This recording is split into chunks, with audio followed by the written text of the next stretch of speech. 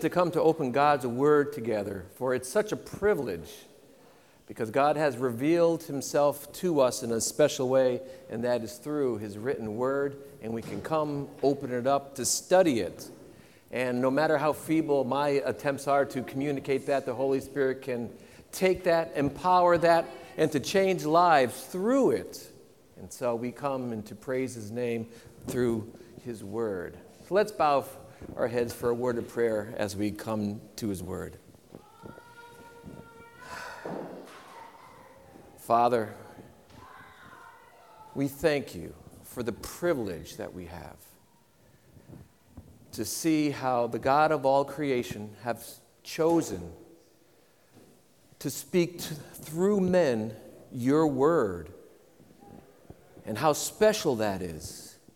And how we have the greatest teacher available to us to give us understanding, to be able to apply it and to live it out, so that we may show forth Christ in our life, to be His ambassadors, to be ones in which we represent You in a lost world.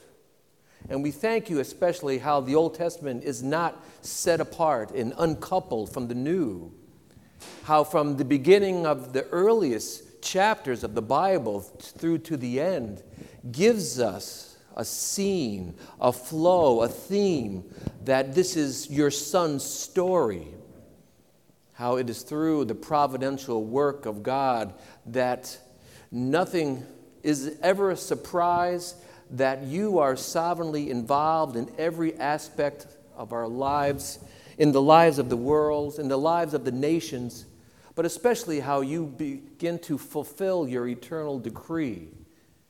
And You have given us, the people of the church, the called out ones, the ability to represent You, to live forth for You, especially as these times grow darker and darker. So thank You, Father, that we can open Your Word. And we pray this in Jesus' name. Amen. If you have your Bible, please open up to Genesis chapter 41. And if you looked in your bulletin this morning, there is a first coming from me. My sermon title has 3 titles to it. Didn't intend it to be, but it just does. And so, one of those things. But we've been looking at the life of Joseph. For myself, over these last number of months, Joseph's life has been working in my heart to soften my heart, to get a deeper understanding of the doctrine of the providence of God. Martin Lloyd-Jones, at the end of the 20th century, said something like this. He said, "This doctrine is one of the most defining doctrines that we have at the end of the 20th century." Steve Lawson has recently said concerning the doctrine of the providence of God that there is no rational explanation for what is going on in the world apart from the doctrine of the providence of God. This doctrine of providence is so needed because it teaches that God is in control of human history. The universe is not like that the deist claims, that God is the proverbial watchmaker who has made everything out of nothing, wound it up, and set the watch down to have it run on its own, making God distant and uninvolved. It is a picture of God being the captain of the ship. God is guiding, God is steering this ship day by day, hour by hour, moment by moment, second by second towards its appointed end. Providence is God's sovereignty in action. For I know that in the life of every believer, especially because I can see it in myself through the counseling that I've done and see other men of God do, that every believer needs to have a thorough understanding of the providence of God. Because when the difficult times comes, it will give us comfort, it will give us direction, because disappointment, it seems, in this life is always sort of there in some form or another. And so we've been looking at this doctrine of the providence of God in the life of Joseph. So we've seen it in chapter 38. We've seen it in chapter 37 and 38 and 39 and 40. And you may be saying to yourself, all right, I get it. God is providentially working in my life. Enough with the providence of God. But one of the reasons why I've been sort of getting deeper into the providence of God is the aspect that I firmly believe that the dark clouds of persecution to the church are not only on the horizon, but they have infiltrated into the valley and they are here upon us.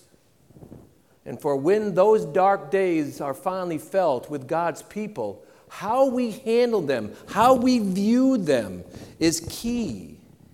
Because it is the providential working of God to have his people in the right place, in the right time, properly prepared so that they can endure whatever trials, whatever circumstances that we may face.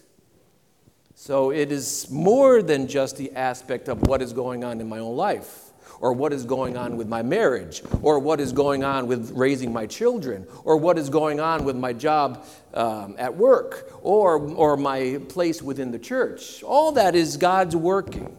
All that has its trials and circumstances that we may go through. Some of them are very heavy. Some of them are very light. Some of them are very joyful. Some we just don't know where to turn, and it is just so overwhelming. But when you throw the aspect of persecution into the picture, we need to have that understanding so we can, of the providence of God, to persevere, to have victory, to go on, to come alongside others who may be hurting because of things. And so we think that we have a working knowledge of the providence of God, but when those hard times comes, we don't rest in our understanding of the providence of God. And so God has been working within my own heart. So God is teaching Joseph through his life to trust in his providence despite whatever situation. So it was through his situation in the pit, he's teaching him his providence, that God is at work. It is through being sold into slavery. It is through the exaltation at Potiphar's house. It is through the accusation of rape by Potiphar's wife. It is through being thrown into prison. It is through the interpretation of the cupbearer and the dream. And it's through the years of silence after the cupbearer was restored and he forgot about Joseph, that God is at work within Joseph's heart to prepare him. So Joseph is learning about that aspect of providence, that God is at work. But also we have Joseph's story here in the generations of Jacob. So this is actually about the life of Jacob and how God is going to fulfill the promise in Jacob's life. And it's going to be coming about through Joseph. It is there to teach the nation of Israel, who is about to go into 400 silent years of slavery, that God is providentially at work. And there will be times in which they will cry out and feel that their prayers aren't being answered. And so during that time, they can look back and to see if God has worked through Joseph's life and his providence in working out those plans, that they can trust him when they feel that God is not at work.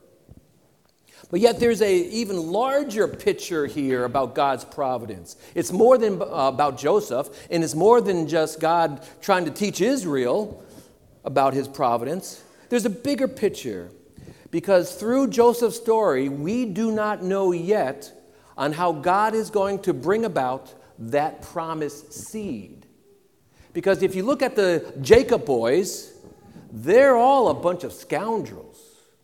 Their lives are a mess. And somehow it seems like that promised seed may be squelched because of it. How could any of them bring about that promised seed? Who is going to get the family blessing? And that comes out and through it all lays the foundation for the rest of Scripture. For it is through the line of Jacob, as we shall see, that through the line of Jacob the promised seed will come. But Judah is a scoundrel along with everybody else. There's nothing redeeming about him that takes place yet. And so we come to Genesis chapter 41, which is really a most familiar text for a lot of us. If you grew up in Sunday school, this is one of the good stories that we find about Joseph. For it begins with he's in prison, and then by the time the chapter ends, he's prime minister of Egypt. It's one of those stories in which, though it's true, if you're faithful to God, God will bless you in whatever situation that you find yourself in.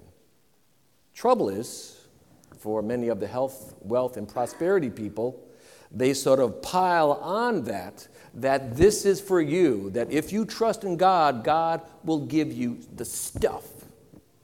Well, that's not what the story is about, God giving you stuff. It's about faithfulness in the midst of difficulties. And so we come to Genesis chapter 41 to see God's providential workings. But through it all, I want to begin in what theologians of the past have said to help us understand about the providence of God. They looked at God's providence of God as the movements within the gears of like a pocket watch or a mantle clock. For if you open the back of a pocket watch, you can see the gears moving. Some move in a clockwise fashion, and others move in an anti-clockwise fashion.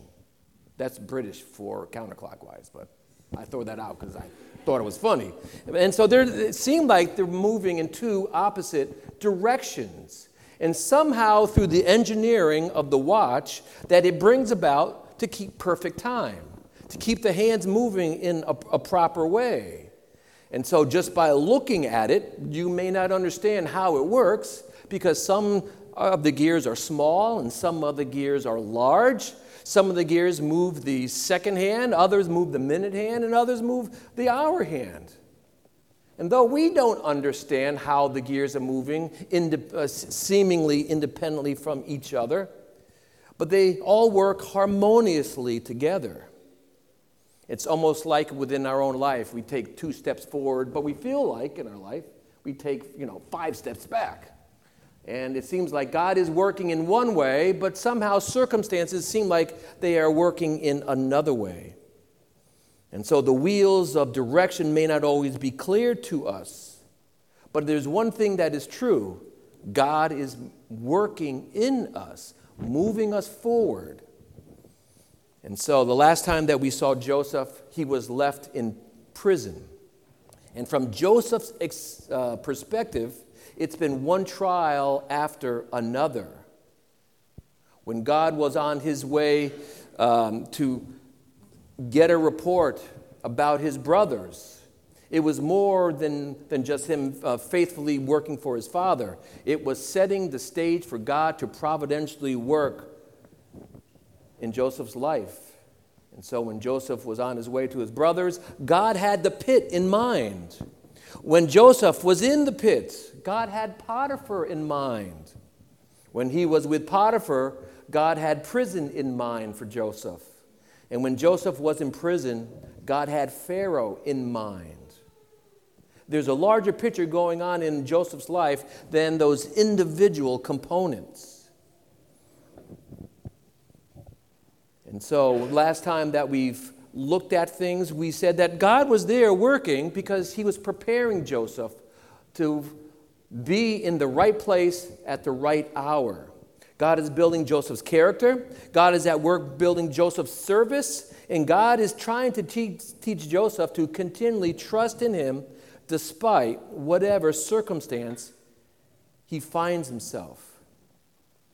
And so each one of us knows Romans 8:28, that God is working all things out for good. But we don't always feel like that those things that are working out are good. We don't know how to handle them at times. But God was at work to prepare Joseph for the proper hour, and his hour has not yet cometh.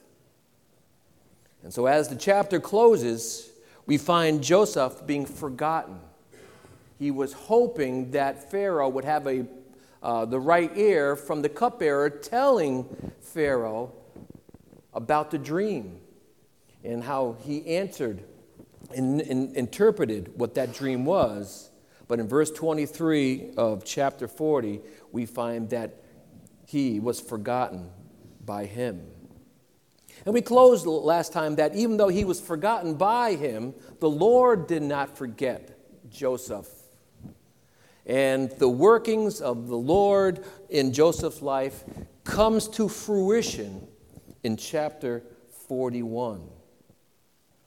In chapter 41, it's been 2 long years of Joseph waiting, being disappointed, hearing nothing from God, figuring that this must be my lot, wondering when this would ever end, questioning the aspect, will he ever see his father again?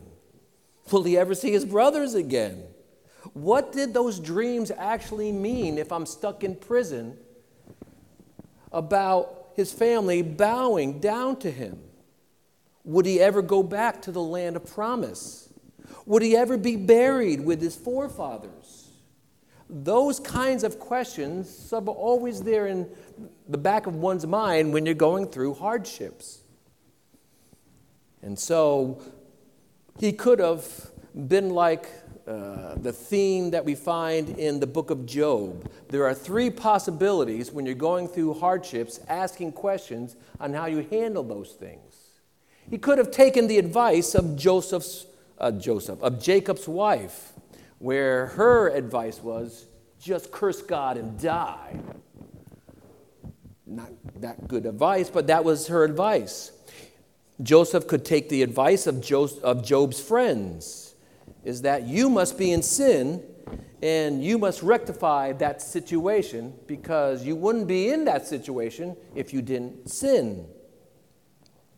Or he could take Job's advice by continually trusting in the Lord throughout the situation. That's why in Job chapter 42, we find this. Let me just read Job chapter 42, verses 1 through 3. It says, Then Job answered the Lord and said, I know that you can do all things, that no plan is impossible for you. Who is this who conceals advice without knowledge? Therefore I have declared that which I do not understand, things too wonderful for me, which I do not know. He may not have understood God's workings, but he accepted them and trusted them. And so as we come to Genesis chapter 41, we see the result of the preparation time that Joseph has gone through. It's been 17 years since the last time he saw his family. Joseph, as the chapter opens, is now 30 years old. Almost half of his life has been in slavery. And so memories of how people look begin to fade over time. His heart is yearning, and he finds himself to where God is going to answer. And he's going to answer his request suddenly.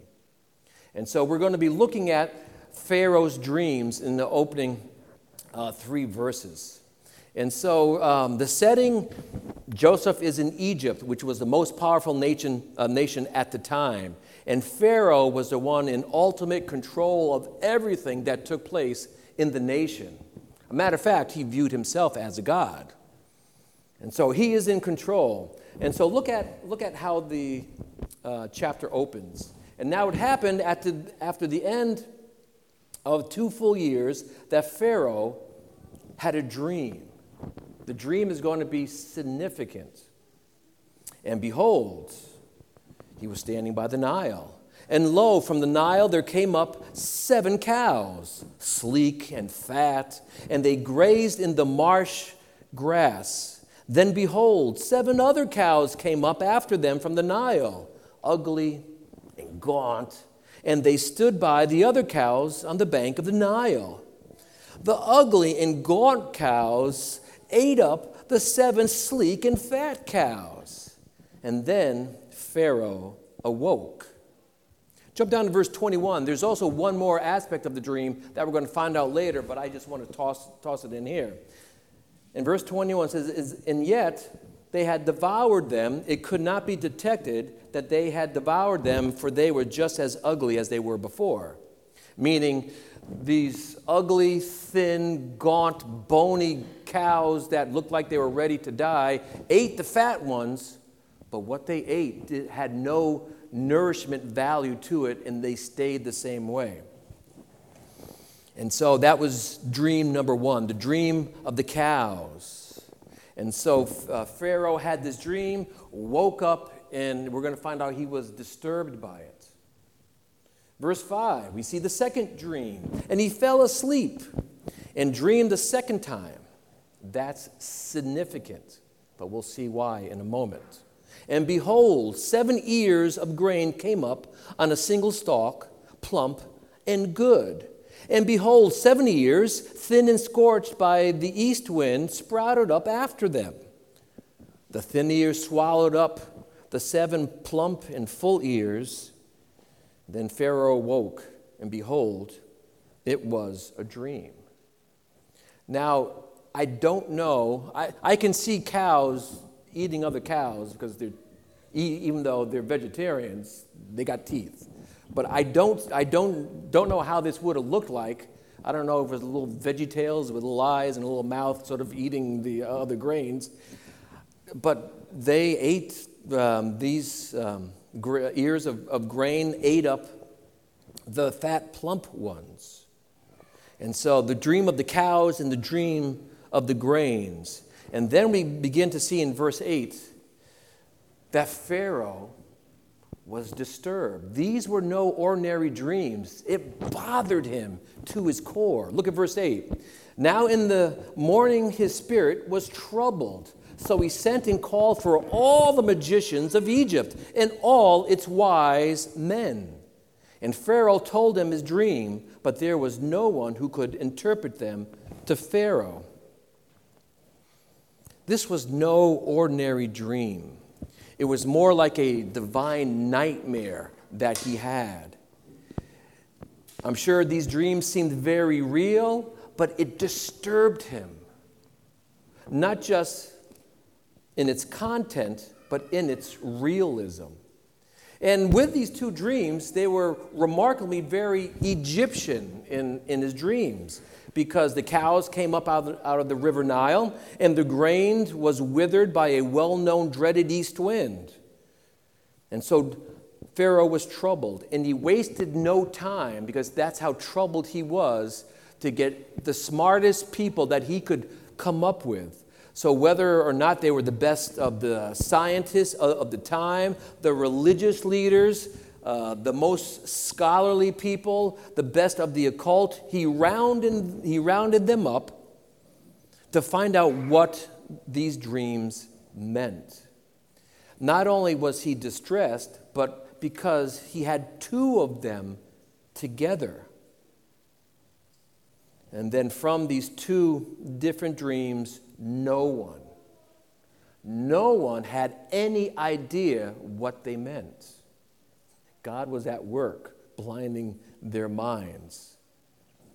Now look at verse 9. Time for the cupbearer to remember. Hey, verse 9. Then the chief cupbearer spoke to Pharaoh, saying, I would mention today of my own offensive. Pharaoh was furious with his servants, and he put me in confinement in the house of the captain of the bodyguard, both me and the chief baker. We had a dream on the same night, he and I. Each of us dreamt according to the interpretation of his own dream. So he's saying we had a dream, and we had our own interpretation for each dream, which was important. Verse 12, Now a Hebrew youth was with us there, a servant, which is better translated slave. The Legacy Bible will fix that, but a slave of the captain of the bodyguard. And we related them to him. And he interpreted our dreams for us. To each one he interpreted according to his own dreams. And just as he interpreted for us, it was true. It happened. He restored me in my office, but he hanged him.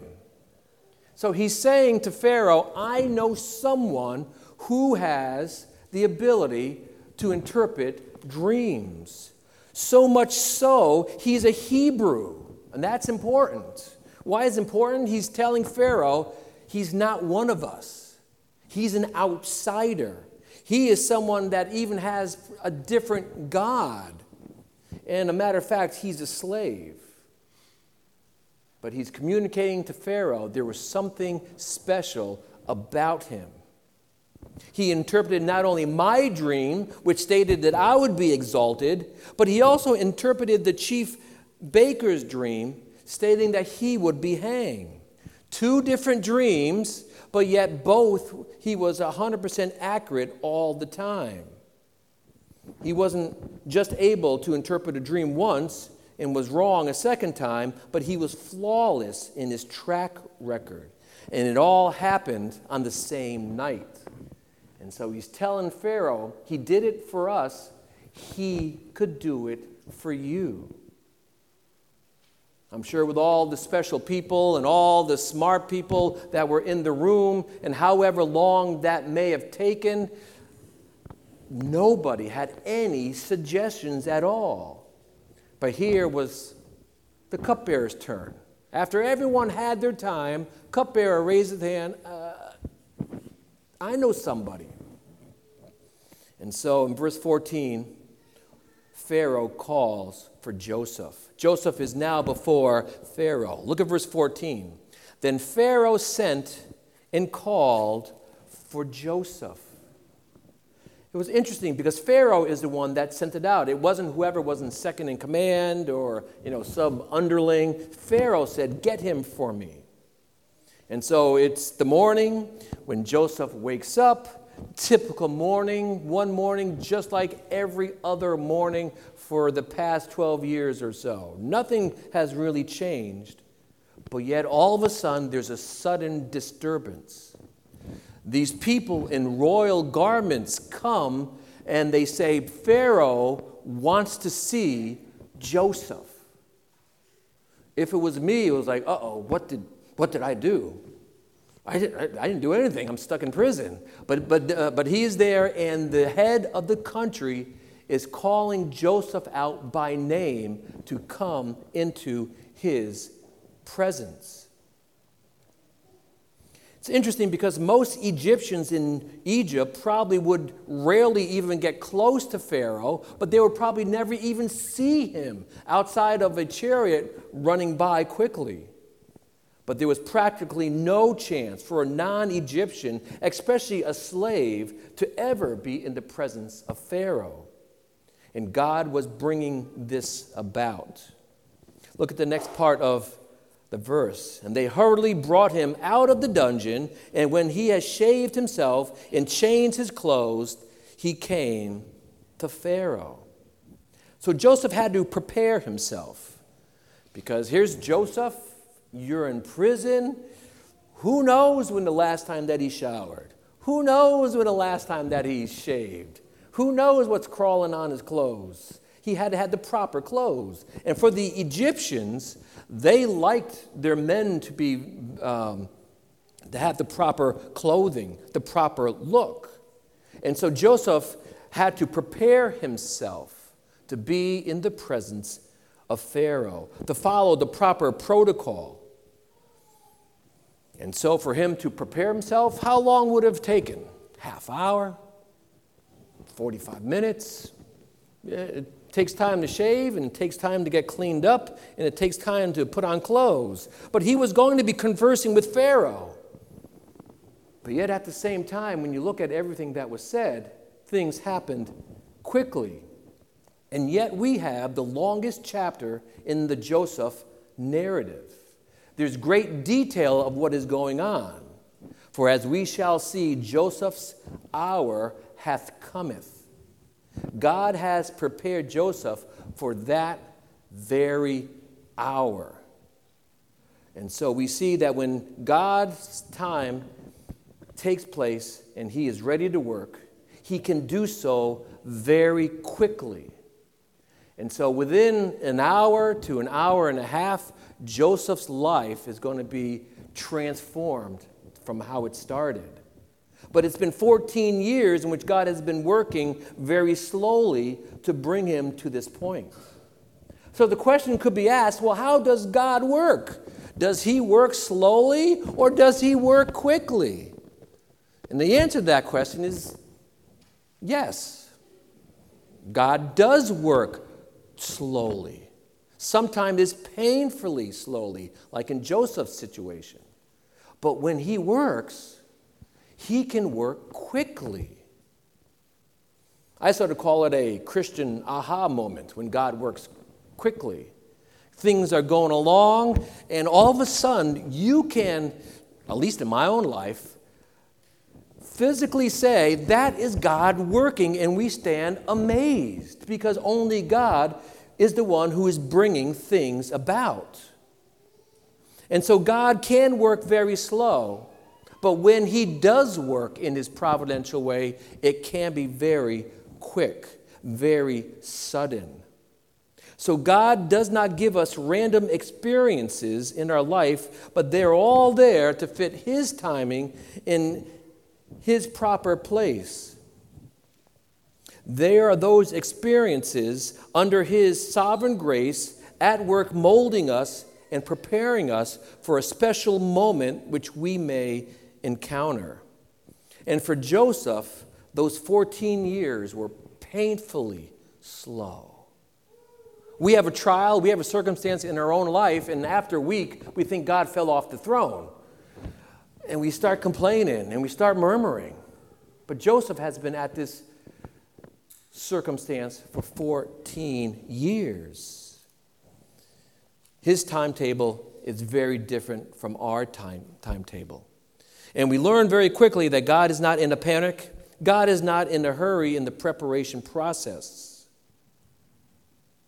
And so God is at work in Joseph's life, preparing him for this very hour. And so his life will be altered. And so look at verse 15. And Pharaoh said to Joseph, I have had a dream. No one can interpret it. And I have heard it said about you. And when you hear a dream, you can interpret it. And so it was about what Joseph could accomplish, what he has done in the past and what he could provide for Pharaoh now. It's interesting because as Joseph begins to explain himself, it's very easy for him to take the credit from God because he's done it before. And it's in the nature of man to take the credit for everything. It's just sort of what comes out. But Joseph had God so much in his mind that he could not take the credit. And this is the first aspect of Joseph's prepared character that begins to stand out from every other person in Egypt. For he did not take credit for him because God has prepared him for this very moment, for this first characteristic to stand out. What is it? He gives the credit to God and not himself. Look what he says in verse 16. And Joseph answered Pharaoh, saying, it's not me. It's not me. God will give Pharaoh a favorable answer. He puts God into the forefront of the discussion. Not just any God, for Pharaoh knew he was talking about a different God. It was the God of the Hebrews, because he was Hebrew. And whomever God that was, Joseph saying that my God is going to give him an answer to his situation. And so Joseph is stating up front that God working is sovereign and he is in control of every aspect. And so then we begin to see Joseph's humility begin to come about because of this statement. where 14 years previously he was sort of me-centered. And God had brought him to a place of humility, not to have his eyes on himself, because he went from being insensitive to his brothers to being very sensitive in front of Pharaoh. And so this new humility characterized him. It's not me, it's all of God. So as Joseph's discussion sort of unfolds, there's a depth of protocol of the situation which he is following. Because this man in front of Joseph isn't just any old person. He is the leader of the most powerful nation in the world. He is Pharaoh. And there's a way that you talk to him and handle yourself in front of Pharaoh. You give him the respect. You give him the praise. It's almost like the protocol that if Queen Elizabeth were to call you to come into her presence, you have to follow a certain protocol. You have to listen to all those around you. You have to do such and such when you're in front of the queen. If you're a woman and go in front of the queen, you curtsy. If you're a man to go in front of the queen, you bow your head. That is what's expected. If you're standing there and she's seated, you continue to stand until she asks you to sit down. If it takes an hour that you're standing, it takes an hour for you to stand. There's a protocol that comes about. You just don't walk into the queen and say, "How are things going, Betty?" There's a formality. There's a protocol. It's not what's done. When you talk to the queen, you first call her Your Majesty. And then every time after that, you call her Ma'am. And so how Joseph is handling himself is in a very respectful way, coming from his humility. And when you look at verse 17, we get to see Pharaoh gets right to the point because he is so disturbed, he needs an answer. And Joseph is going to tell him an answer just as fast. Verse 17, so Pharaoh spoke to Joseph, "In my dream, behold, I was standing on the bank of the Nile, and behold, the 7 cows, the sleek and fat, came up out of the Nile. They grazed on the marshland. Lo, the 7 other cows came up, poor and ugly, gone. Such I have never seen for ugliness in all the land of Egypt. And the lean and ugly cows ate up the first 7 cows. However that looked. Yet they have devoured them. It could not be detected they had devoured them, for they were just as ugly as before. And then I awoke." Verse 22, his second dream. "And also, I saw also in my dream, behold, 7 ears, full and good, came up on a single stalk. And lo, 7 ears withered, thin and scorched by the east wind, sprouted up after them. And the thin ears swallowed up the 7 good ears." And then the last part of verse 24, "And I told it to the magicians, and no one could explain it to me." Nobody knows what you got for me. And so we get to find then verses 25 through 32, Joseph has a sobering interpretation. Not sobering in a bad way for Pharaoh, but its interpretation would have a long implication. And so Joseph first states that the 2 dreams, though they were very different, one was cows and one was grain, they had the same interpretation. That's significant. Give me a moment, because I hinted last week that was important, the dreams. But that's important. Verse 25, "Now Joseph said to Pharaoh, Pharaoh's dreams are one and the same. God has told to Pharaoh what he is about to do." So Joseph mentions God. When he starts, he mentioned God again, that God is sovereign, and he is going to tell Pharaoh what is going to transpire. But not just that it's going to come from God, that God is sovereign.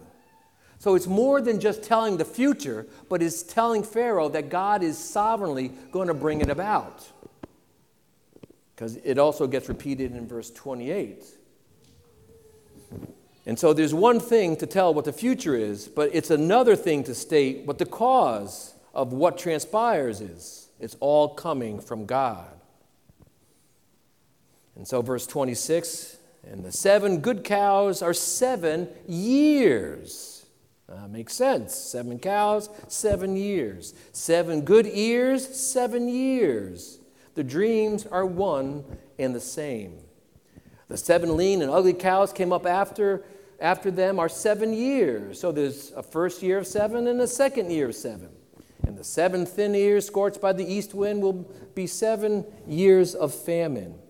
It is as I have spoken to Pharaoh. God has shown to Pharaoh what he is about to do.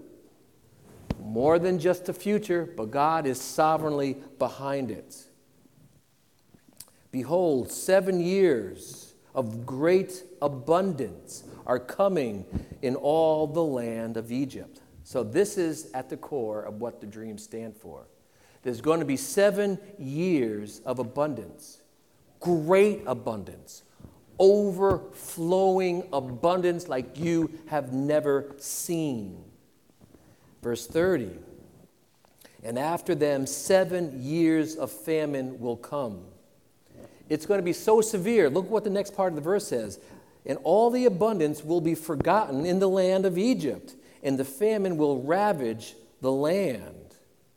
So the abundance will be unknown in the land because of that subsequent famine, and it will be very severe. And so this is no ordinary famine, because they were used for times in which famine would sort of strike. But this time is going to be very severe, or exceedingly oppressive, exceedingly massive.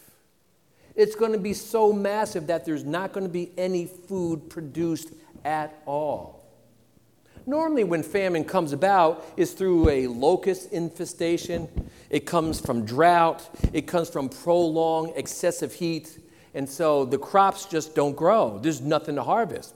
They just don't grow at all. There's no hope in it. And most of the time within the area, it lasts like a year or two. So they were familiar with times of drought, time of locust infestation. And so you just sort of grin and bear it and sort of cut back where you need to cut back. But there's no way that one can cut back enough for 7 years in which there is no harvest at all. None. How do you feed your family? How do you feed your livestock if there's nothing to produce? You can start to eat your livestock, but what do you do after they're gone? And it's year 3. There's nothing. It's 4 more years. How do you get by? I remember when COVID first started, all of the TP was gone in the first month. It was just gone. Sometimes you'd go to the store and no matter how much money you had, there was just none to be had. Well, virus so far just lasted over a year and a half. Imagine 7 years with no TP. For all these people who stocked up, they would have ran out sooner or later. And so being without would be known. Similarly here, there's no amount of food unless you prepare that you'd be able to withstand a severe, oppressive famine. And God is telling Pharaoh ahead of time, this is what's happening, prepare for it. And so, look at verse 32. Joseph goes one step further. Here's where the repeating of dreams has its emphasis. Because also within the Hebrew, whenever something is repeated, it's there repeated for emphasis. Same thing with his dreams. And now as for the repeating of dreams to Pharaoh, it means that the matter is determined by God, and God will quickly bring it about. Joseph is stating that the repeating of the dreams is important. And now we know why it's important. The repeating is evidence that God is the one behind it. That the repetition shows that things are fixed and things are determined and it will come about. That's why it's repeated to Pharaoh twice. And it's interesting because when you begin to, if you read through the story for the first time, you would be saying to yourself, I've seen this before, haven't I? Joseph had 2 dreams. Cupbearer and the baker had 2 dreams the same night. And now, Pharaoh had 2 dreams. Why is there the pairing of dreams? From the first pair to the second pair to the third pair. Why? Because God is behind it. God has predetermined it, and it will come about. The dreams with the brother, it was showing that God will bring about the family bowing down to Joseph. And so there were 2 dreams, one to the brothers and one he told to the brothers and to Jacob. God's going to be behind that. The dreams with the cupbearer, 2 different interpretations. So you had one dream for each person, 2 different interpretations. Why? To verify to Pharaoh that Joseph had the ability to interpret dreams, that God was behind the interpretations and not Joseph. And now here with Pharaoh, it shows the famine was a certainty because of the repetition of the dreams. God was behind it. If you're an astute reader and you're reading the Joseph story for the first time, this has been nothing new. There's been a doubling of the events throughout Joseph's life. Why? Because God was behind it. Joseph had the 2 dreams. The brothers had 2 different plans to deal with Joseph. Joseph experienced 2 humiliations, 2 different interpretations that he had in prison. And now he's experiencing 2 exaltations. God's fingerprint is all over Joseph's life to underscore to Joseph, to the nation of Israel, when they go into captivity, not captivity, into slavery, and then also for us, that God is at work and he is trustworthy. He is there and he will bring about his plan in his timing. And so there have been double of the events leaping off the page all the time, and most of the time I've missed it. And so Joseph then could have stopped right there, because that's all Pharaoh asked him to do, was to interpret his dream. But he goes one step further. Look at verse 33. It says that now let Pharaoh, he's going to give Pharaoh advice. He's going to go one step further, because it's one thing to give him the interpretation of the dream, what to do next. And what to do next is coming from God. Let Pharaoh look for a man discerning and wise. And through it all, Joseph is not really saying, look at me. He said, you have to find somebody who is discerning and wise and set him over the land of Egypt. Let Pharaoh take action to appoint overseers. So there's sub people underneath him in charge of the land. And let him extract 1/5 of the produce of the land of Egypt in the 7 years of abundance. So in the 7 years of great abundance, how much was that abundance? It was overflowing. Not only was it overflowing, but it was exceptional. So much so that Joseph said that whoever you put into authority, read my lips, Pharaoh, I'm going to raise your taxes 20%. Raise their taxes 20% to prepare for the time of famine. But it's interesting because nobody loves tax hike. It's just part of our DNA. It just doesn't happen. But it's going to be so abundant, the grain that's going to happen in 7 years, they won't mind. Take my money. Go ahead. Take my grain. And so a special man is going to be needed to be able to do the leadership that it takes to be in control and to plan for those 7 years of abundance so you don't waste things, and then to be able to restrain himself of the 7 years of famine so the entire nation could survive, but also provide for other nations outside of them. Time to make money for Pharaoh. And so find yourself someone who is discerning and full of wisdom. if you know any kind of authoritarian government, corruption can run rampant. So you could be planning for the future, but through corruption, things just start disappearing. And so when things come, you need to be prepared and have your army guarding everything during this time. And so Pharaoh began to hear Joseph's explanation, and he received comfort from it. Not just from the interpretation of the dreams, because it clicked with him.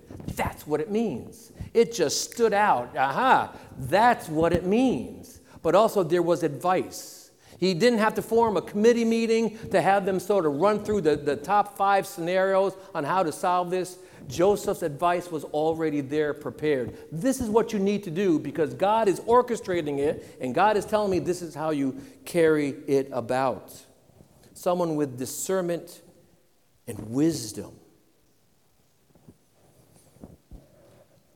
And so, verse 38, Pharaoh answers, and he says to his servants, the people around him, can we find a man like this, with this kind of wisdom, in whom there is a divine spirit? Now, Joseph probably thought that his task was done and he'd be going back to his cell, hoping that Pharaoh would reward him by letting him out of prison. But in the worst case, just sending him back. But he had no idea what was about to transpire. Look at verse 30. And so Pharaoh said to Joseph, probably after all the guys said, I don't know who's that smart. And he said to Joseph, since God has informed you of all of this, there is no one so discerning and wise as you are. Where did that come from, Joseph? From the 14 years of preparation. Not only running Potiphar's house and God prospering through Potiphar's house, but also being in charge of the jail and running the jail for the captain of the guard. He became discerning and wise, and God spoke to him. And if God spoke to him now, God will speak to him later on. And so Pharaoh sees 2 rare qualities coming out of Joseph.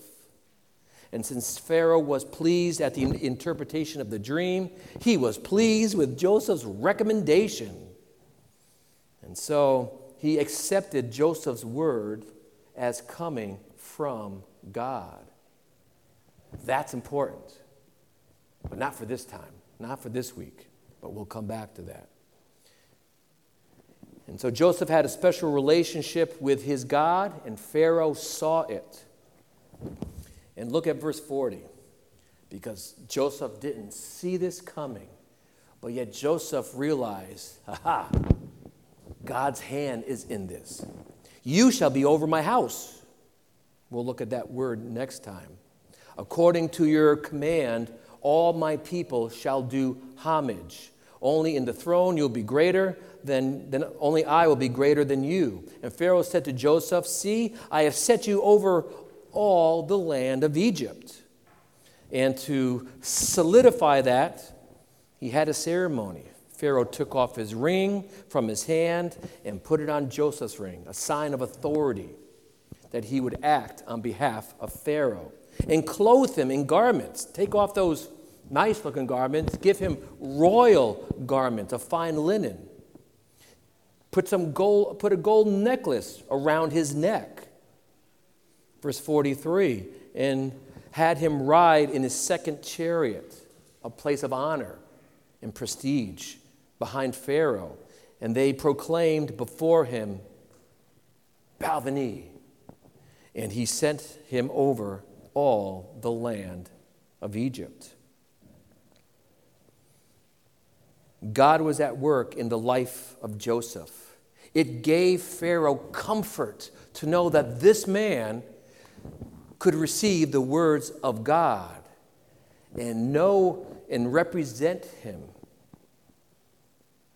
And so he put him in charge as essentially prime minister of all Egypt.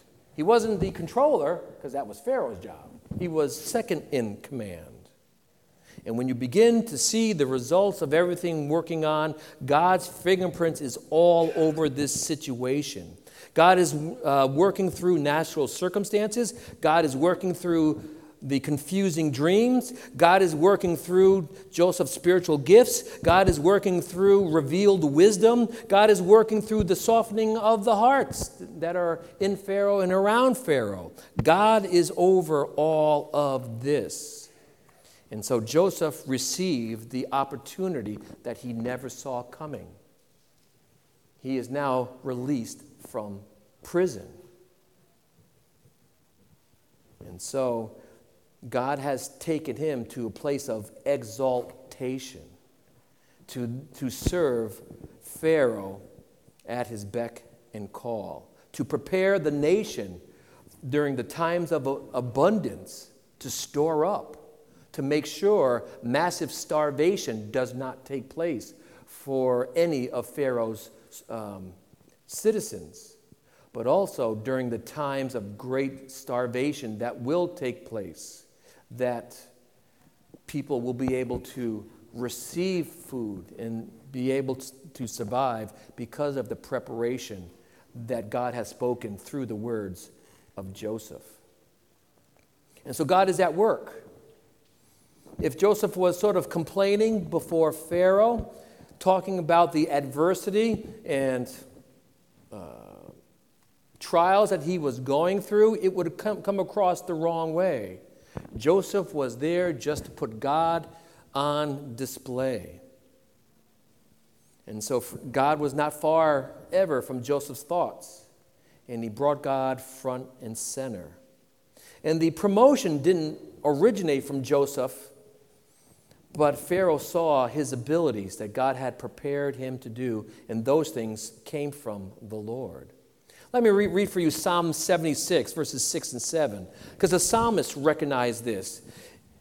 The psalmist writes, "For not from the east, nor from the west, nor from the desert comes exaltation, but God is the judge and puts down the one and exalts the other." In 1 Samuel 2 and verse 30, we find this, "Therefore the Lord God of Israel declares, I did indeed say to your house, in the house of your father, that you should walk before me forever. And now declares the Lord, far be it from me, for those who honor me I will honor, and those who despise me will be lightly esteemed." And so God is there exalting Joseph because of his faithfulness in trusting God during the times of immense hardship. He didn't do it to give Joseph the stuff that comes with it, great stuff. And that doesn't necessarily come across to every believer at every time. No, God has his own plan for everyone. And so most of the time when we hear messages about Joseph, that if you're faithful and you trust in God, God will bless you, and that's true. But God will bless you with stuff. That's not true, because that is not the point of the story. The point of the story is far different. This chapter is full of irony. Joseph does get exalted because of his faithfulness. God's not through with him yet. But throughout this story, when we begin to look through the lens of the themes of the book of Genesis, the land, the seed, the blessing, it's all wrong. It's all not what it's supposed to be. It's full of irony. It's full of contrasts. And the reader reading through this should be seeing it as it leaps off the page, that because of the land and the seed and the blessing, it's not making sense. But that's next time. Next time when my number's called, we shall look at that. But it comes back to us. Where are you in your understanding of the providence of God? Because God works slowly and sometimes painfully slowly. As God is working out his plans, you have your goals and aspirations. God tweaks things and changes things as things go. But God can work suddenly in your life to where that's why I lost my job, or that's why the Lord had to humble me in my marriage, because it was with me that I was wrong. What is God teaching you through the hardships that you are going through? It may be that you have never seen God work in your life. You've never seen God just sort of bring about things, and trials are hard, and guilt and shame overwhelms you. You might have a religion, but you don't have a relationship with the Savior. God is providentially working to have you see your sin and to come to Christ and put your faith and trust in him. So the story of Jacob is one of God's providential working for those who don't know him, but also for those who do know him, because dark clouds are coming. Father, so much more could be said. But like with the hymn writer writes, "Great is thy faithfulness, O God my Father. There is no shadow of turning with thee. Thou changest not. Thy compassions, they fail not. As thou hast been, thou forever wilt be." And then with the chorus, "Great is thy faithfulness. Morning by morning, new mercies I see. All I have needed, thy hand has provided. Great is thy faithfulness, Lord, unto me." Father, if somebody feels the heaviness of the situations that they are going through, Father, we have counselors here that can come alongside them and to open the Word of God, to show them how they can endure, how they can persevere, to get answers from your Word. But also, if there's someone here who do not know you, come, talk to us. Let us show you from the Word how if you could die tonight, you would know beyond a shadow of a doubt that you would stand before the living God. Thank you, Father. We pray this in Jesus' name.